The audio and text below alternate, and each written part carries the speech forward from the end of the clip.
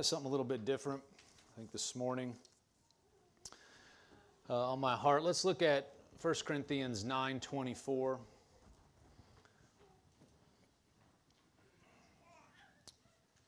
Shouldn't say different. I mean, the Word of God, just specific, and we just endeavor to be led by the Spirit of God. A lot of times I'm teaching in series. We just got done with one, and I had something specific on my heart this morning. 1 Corinthians 9, verse 24, it says, "Do you not know that those who run in a race all run, but one receives the prize? Run in such a way that you may obtain it, and everyone who competes for the prize is temperate in all things. Now they do it to obtain a perishable crown, but we for an imperishable crown. Therefore I run thus, not with uncertainty. Thus I fight, not as one who beats the air. But I discipline my body and bring it into subjection, lest when I have preached to others, I myself should become disqualified." In the Amplified Classic, verse 24, let's read that passage in the Amplified Classic. It says, "Do you not know that in a race all the runners compete, but only one receives the prize? So run your race that you may lay hold of the prize and make it yours."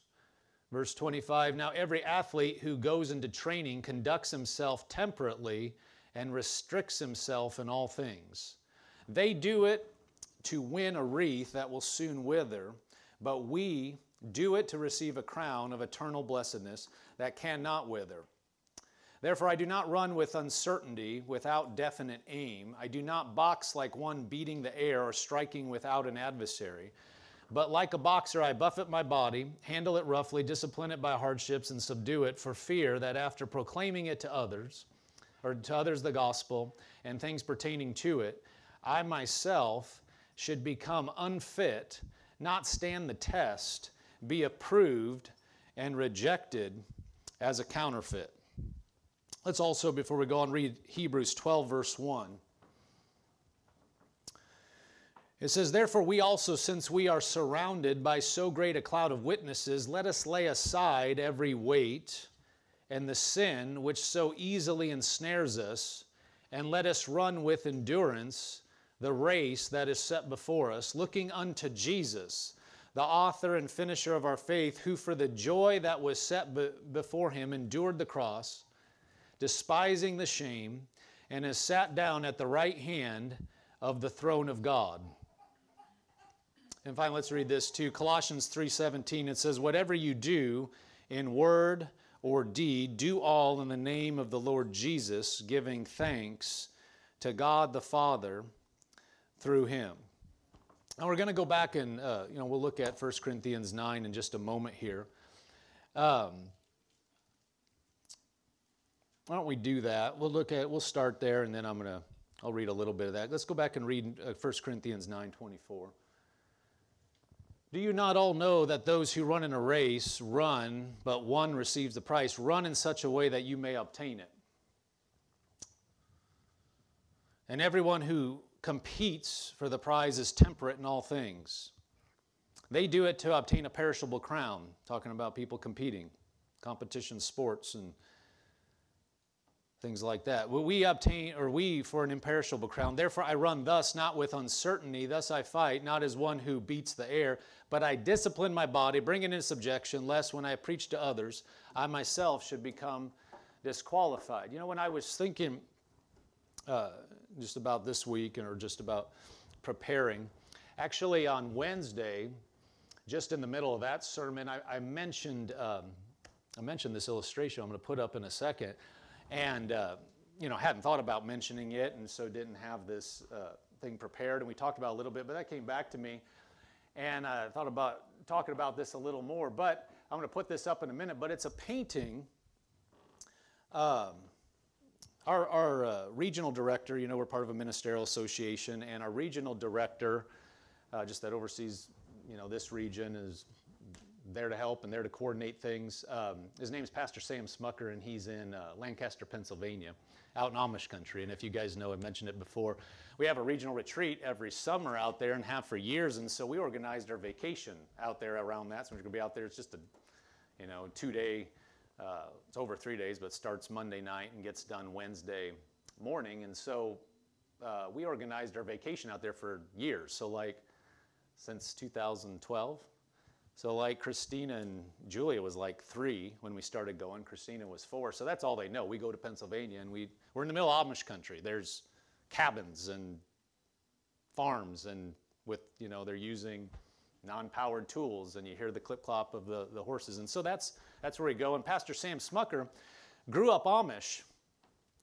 And he was born again, I want to say 24, 26. 24, 26, but so he tells about that, and they have their church out there. He doesn't pastor the church anymore, but you go over this hill, and you're in the middle of cornfields, and you go over in this hill, and there's this huge church building in the middle of there. I mean, it's a beautiful building, and so when he was growing up, he grew up Amish, and he would go out and plow, and his dad taught him how to plow from an early age, and be on the plow there with the mules pulling it, and taught him how to plow a straight row. And he would tell this story. I heard him tell this story a long time ago, and he would talk about the mules, and he would put them on there, and he said the way you plow a straight row is you keep your eye on the fence post. There's fence posts at the end of the field, and you said you just keep your eye on that and keep the reins steady, and you'll plow a straight row. If you look down where you're at, you'll be all over the place. You look at what's coming, you'll go left and right, and it won't be straight. But you keep your eye on the fence post, it'll be straight. Well, he would tell that story. And when he moved on turned the pastorate over 5 years ago, there are these theaters. There's a theater in Lancaster area called Sight and Sound. How many of you have ever heard of Sight and Sound? You've heard us talk about it. It's like Christian Broadway. They are very high quality. If you've never been there, huge 300-foot wraparound stage. They pack that place. It must seat over 2,000. They pack it three showings a day, every day in the summer, and it's just awesome. Well, the founder of that, he started out as a painter, and he painted this picture of what Pastor Sam had described about his dad teaching him how to plow and him keeping the eye on the fence post. You want to go up and put up that? I took a picture when they did this. I don't know if you can see it. So this man, he just is amazingly talented, and his paintings are awesome. They just have such full of color. And if you can put it up on the video there for the people to see as well on the video. And then he started out painting, and he would have music to it, and eventually led to where they do these theater and then these huge productions, and it is amazing. So he painted this picture. And so you can see this is Pastor Sam's dad, and then Pastor Sam there as a boy with the 4 mules, and then the plow, and then the little plaque at the bottom says, "Keep your eye on the fence post." And the fence post is way out there in the horizon. And just an awesome picture of life. And of course, he was presented this when he had been pastoring this church for 40 years, and he said, here it is. I mean, it's 40 years later, and that was 5 years ago, 5-6 years ago. And, talking about life. We're only, all of us are here. You can put the picture down. Actually, go ahead and leave it up. You can leave it up while I'm talking for a while. It's a good backdrop while I'm talking now. We just had a baby dedication this morning. They're just starting out. And who are we really dedicating? The parents are dedicating. Yes. You and I are dedicating. Babies don't know really what's going on, not going to remember it, too young. They'll see pictures, but they're not really dedicating anything. The parents are saying, we're dedicating something. We're dedicating the child. We're dedicating ourselves, right? When you guys said amen, that's not flippant. To those statements, you're saying we're dedicating ourselves. Well, they're just starting out their course. In this day and age, there's all kinds of ideas. Of course, people drift away from God, but that's nothing new. People have been doing that for millennia. Everybody's got a choice, right? You going to serve God? Do you believe God? Do you believe He's real? You believe His things are real? Or are you going to do something else? Well, since the beginning of creation, God created Adam and Eve and went along, and there was the first murder. Cain killed Abel. And then the families grew up and people drifted away from God until there was a flood. There was a literal flood. And then it started over. And people make their decisions. But what, when you're talking about that, you're talking about where you're going. What is this all about? Because, we just had a baby dedication. They're just starting out, but the life is short. For every one of us, I don't care if you live to be 115, it's short. It's not long. How many can testify that it seems like time goes pretty quick? Huh?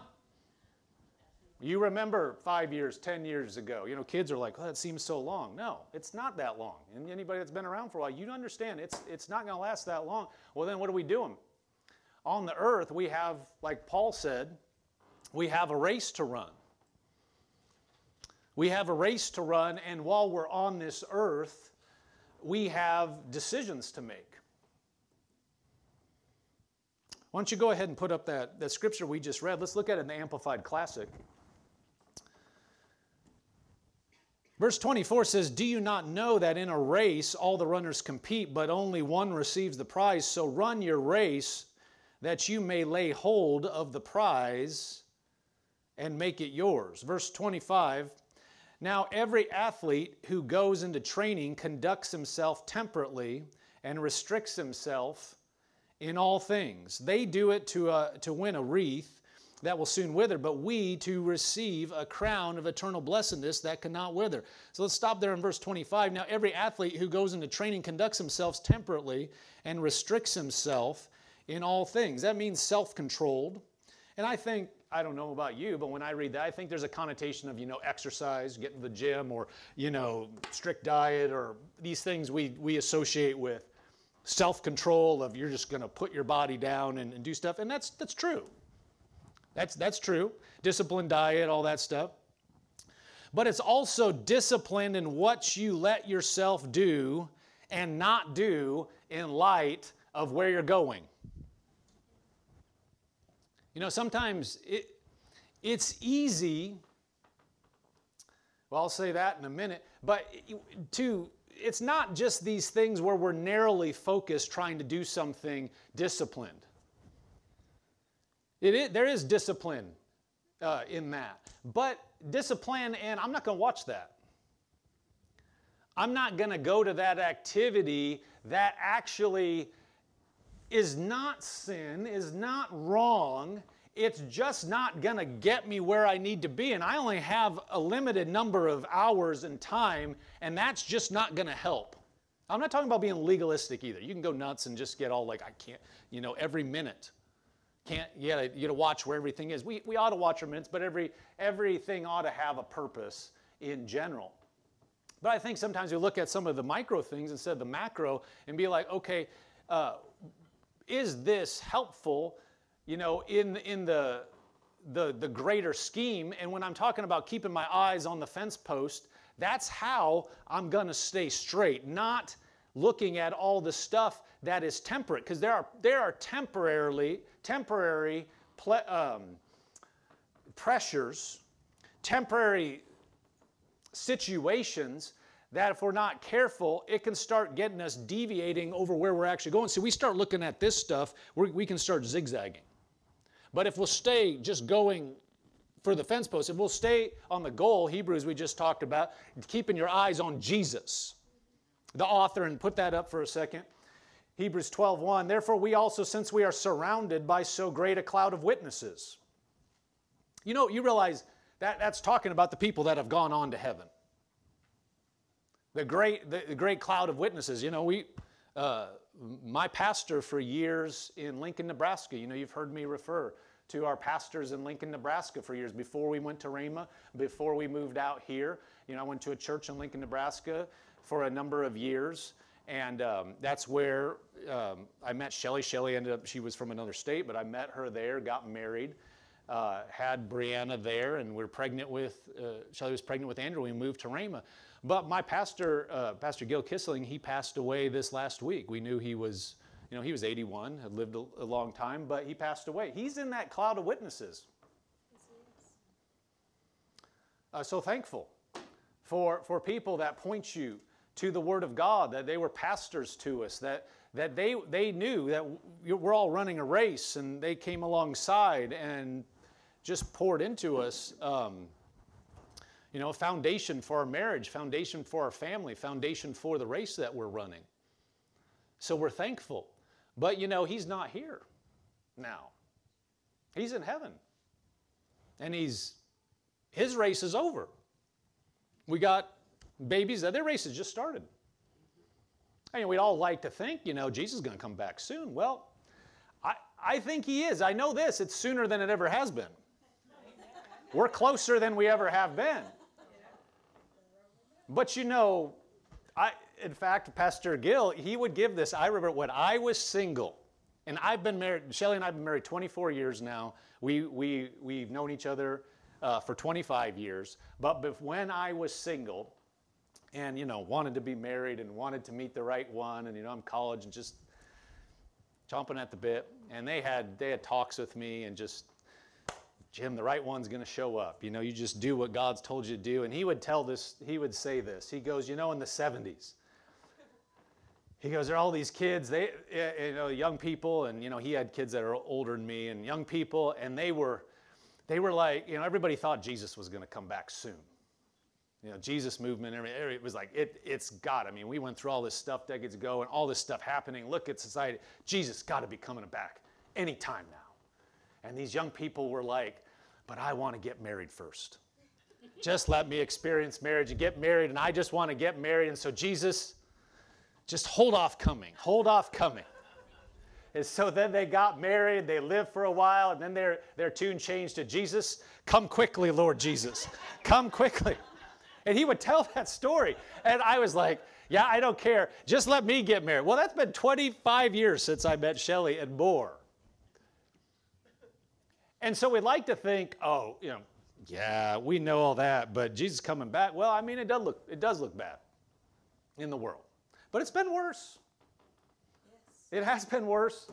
And so we think, no, it's got to happen soon. I believe it probably will happen soon. But if Jesus doesn't come back for decades and decades, those babies we dedicated this morning, they're going to grow up, get married, have children, have grandchildren, and it's just going to keep going. Well, we can't live our life like, well, it's just going to, we are prepared as if Jesus come back tomorrow, but we got to live our life day by day and do what God's called us to do today.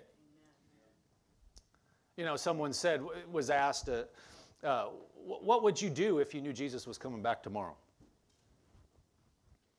He said, well, I'd be doing exactly what I had planned for the day, what I believe God was telling me to do. And that's the way we ought to live. We should not go into, if he's coming back tomorrow, I better get in gear and change. And start doing a bunch of stuff. We ought to be living affecting those around us, and especially living to affect our family like he is coming back soon. And living so that they're prepared to be able to navigate life without our influence. Now, we're around. But ultimately, what we're doing, just talk about that for a second, as parents, we're preparing them to run with God and to serve God apart from us. So we want to instill principles. We want to give them an example of the Word of God. We want to make choices that we're keeping our eyes on where we're going and where they're going, so that they are instilled with truth and that they're strong enough to stand up to the assault that will inevitably keep on coming, whether or not we're here. So verse 25, talking about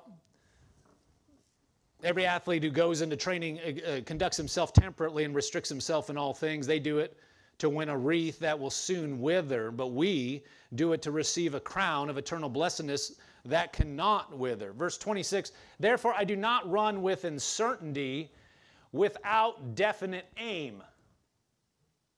You put up that picture again?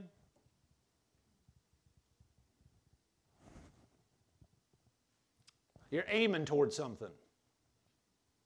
You're not you're not looking at all the individual things that's in front of us. I know this is different this morning. We're just stirring ourselves up. Exhortation, some things that maybe we know but we don't know. That it's easy to go, oh, but once this gets taken care of, then I'll make these changes. Then I'll adjust that in my life.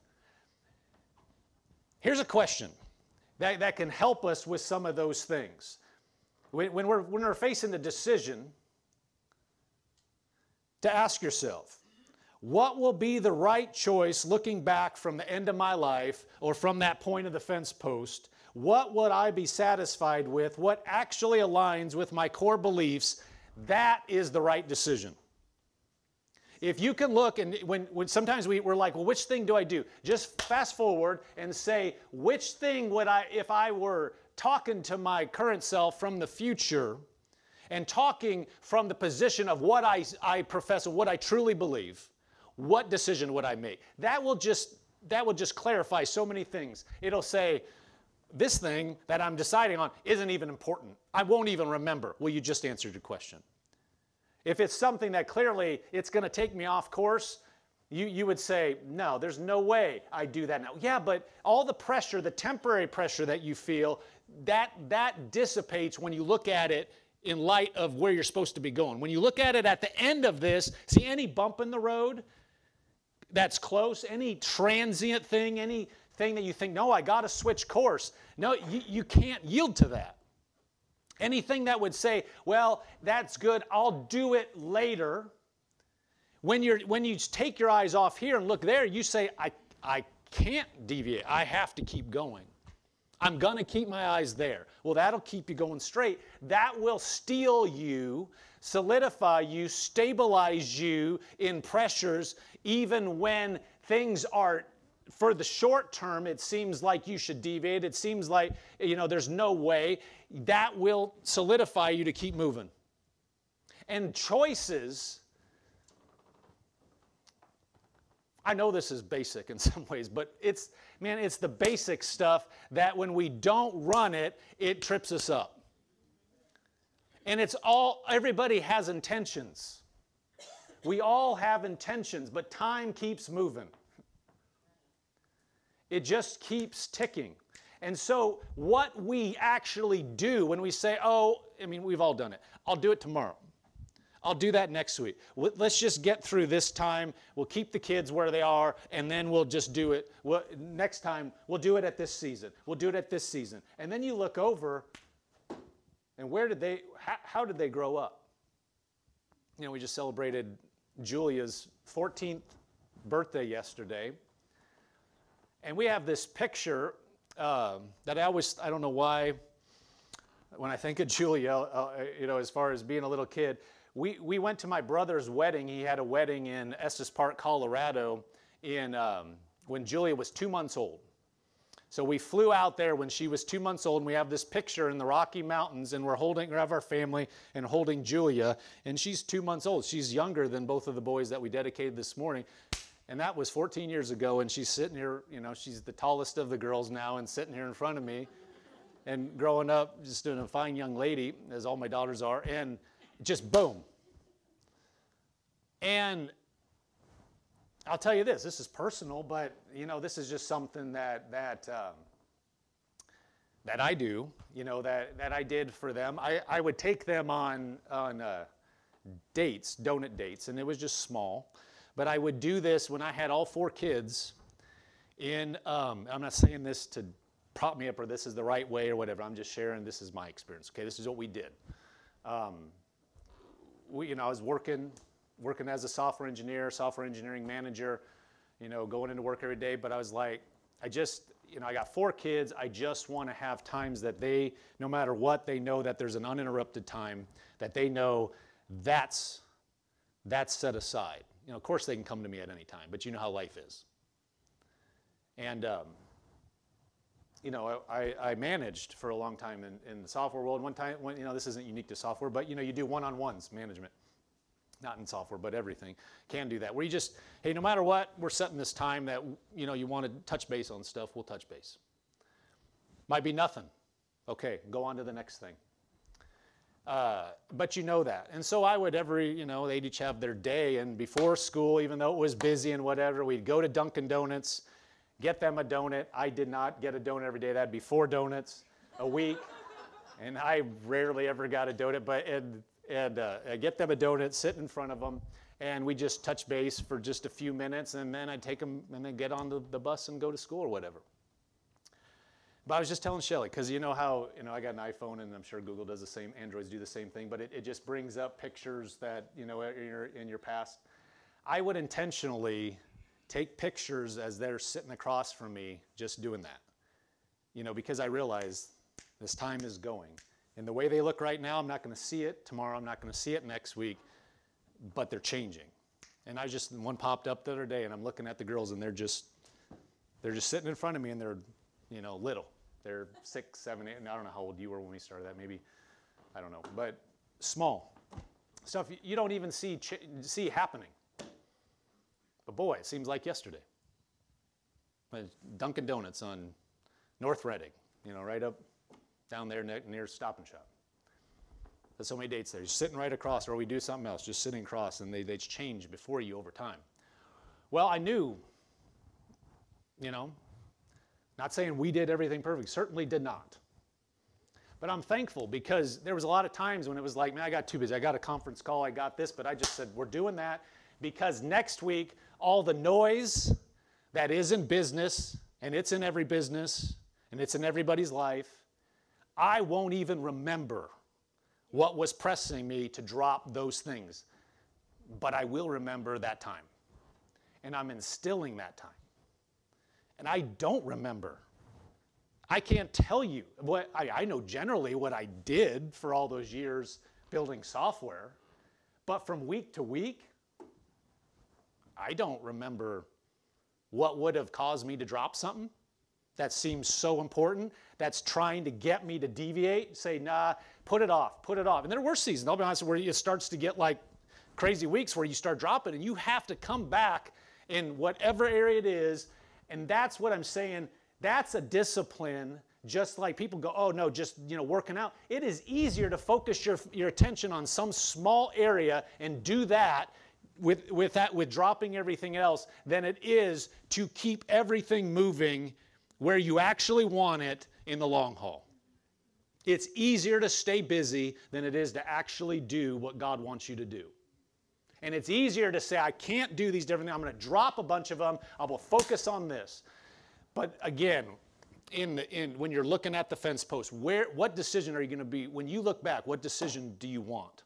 What thing do you want to drop when you look at it from decades from now? And that'll bring you clarity. And it doesn't mean that every time you're going to do it right. Doesn't mean that you won't have to move stuff. It's just that you very intentionally push back to where, unless it's got to change, we're going to do what we need to do, because those things are going to press. You keep your eyes on the prize. You keep your eyes on the post. And so you have a definite aim. You have something in focus that says, I'm going to this thing. I'm going that way. Verse 27, or let's read 26 and then go into 7. Therefore, I do not run uncertainly without definite aim. I don't know that, I'll stop there again. I don't know that you can overemphasize that point. We'll read 26 and then go into 27. Therefore, I do not run uncertainly without definite aim.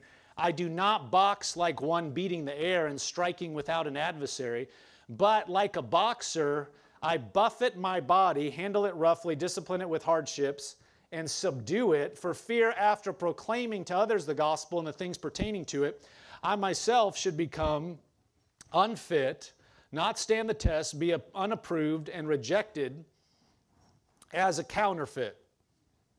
Again, verse 27, when you see that, I mean, it brings it out here.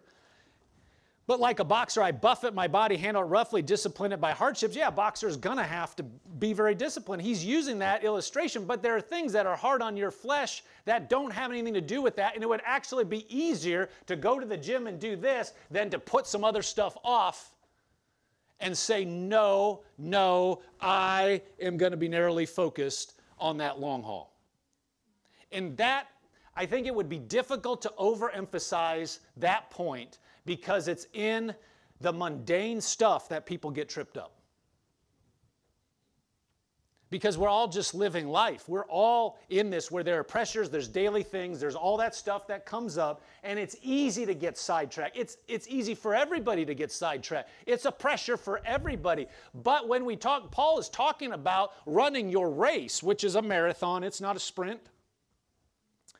What are we doing in our race that is for God, and what decisions do we make so that we can keep that focus, push away this noise, push away distractions, and push away things that will ultimately dilute or give place to things that are going to press on our relationship with God or our family's relationship with God. And I think some people, it's easy to, people over-spiritualize that. They say, well, you know, we're going to have one time of concentrated, prayer or something, and it's going to undo things that we are doing day in and day out, when the things that we do day in and day out is actually what makes up where we're ultimately going to be, and it's not glossy, it's not as shiny. That's right. You guys know what I'm talking about? Yes.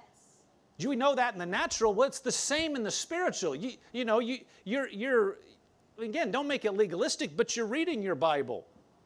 When you don't feel like it, that's exactly the time when we need to do it. You pray to God. You pray. You have a relationship with Him when you don't feel like it. That's exactly when you absolutely need it. I absolutely need it. We press forward. That's what the Apostle Paul was saying.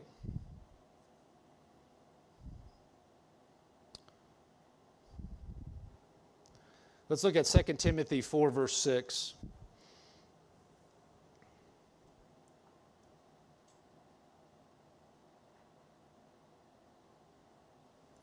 Before we go there, let's look at Luke 9:57, then we'll go to 2 Timothy. And we'll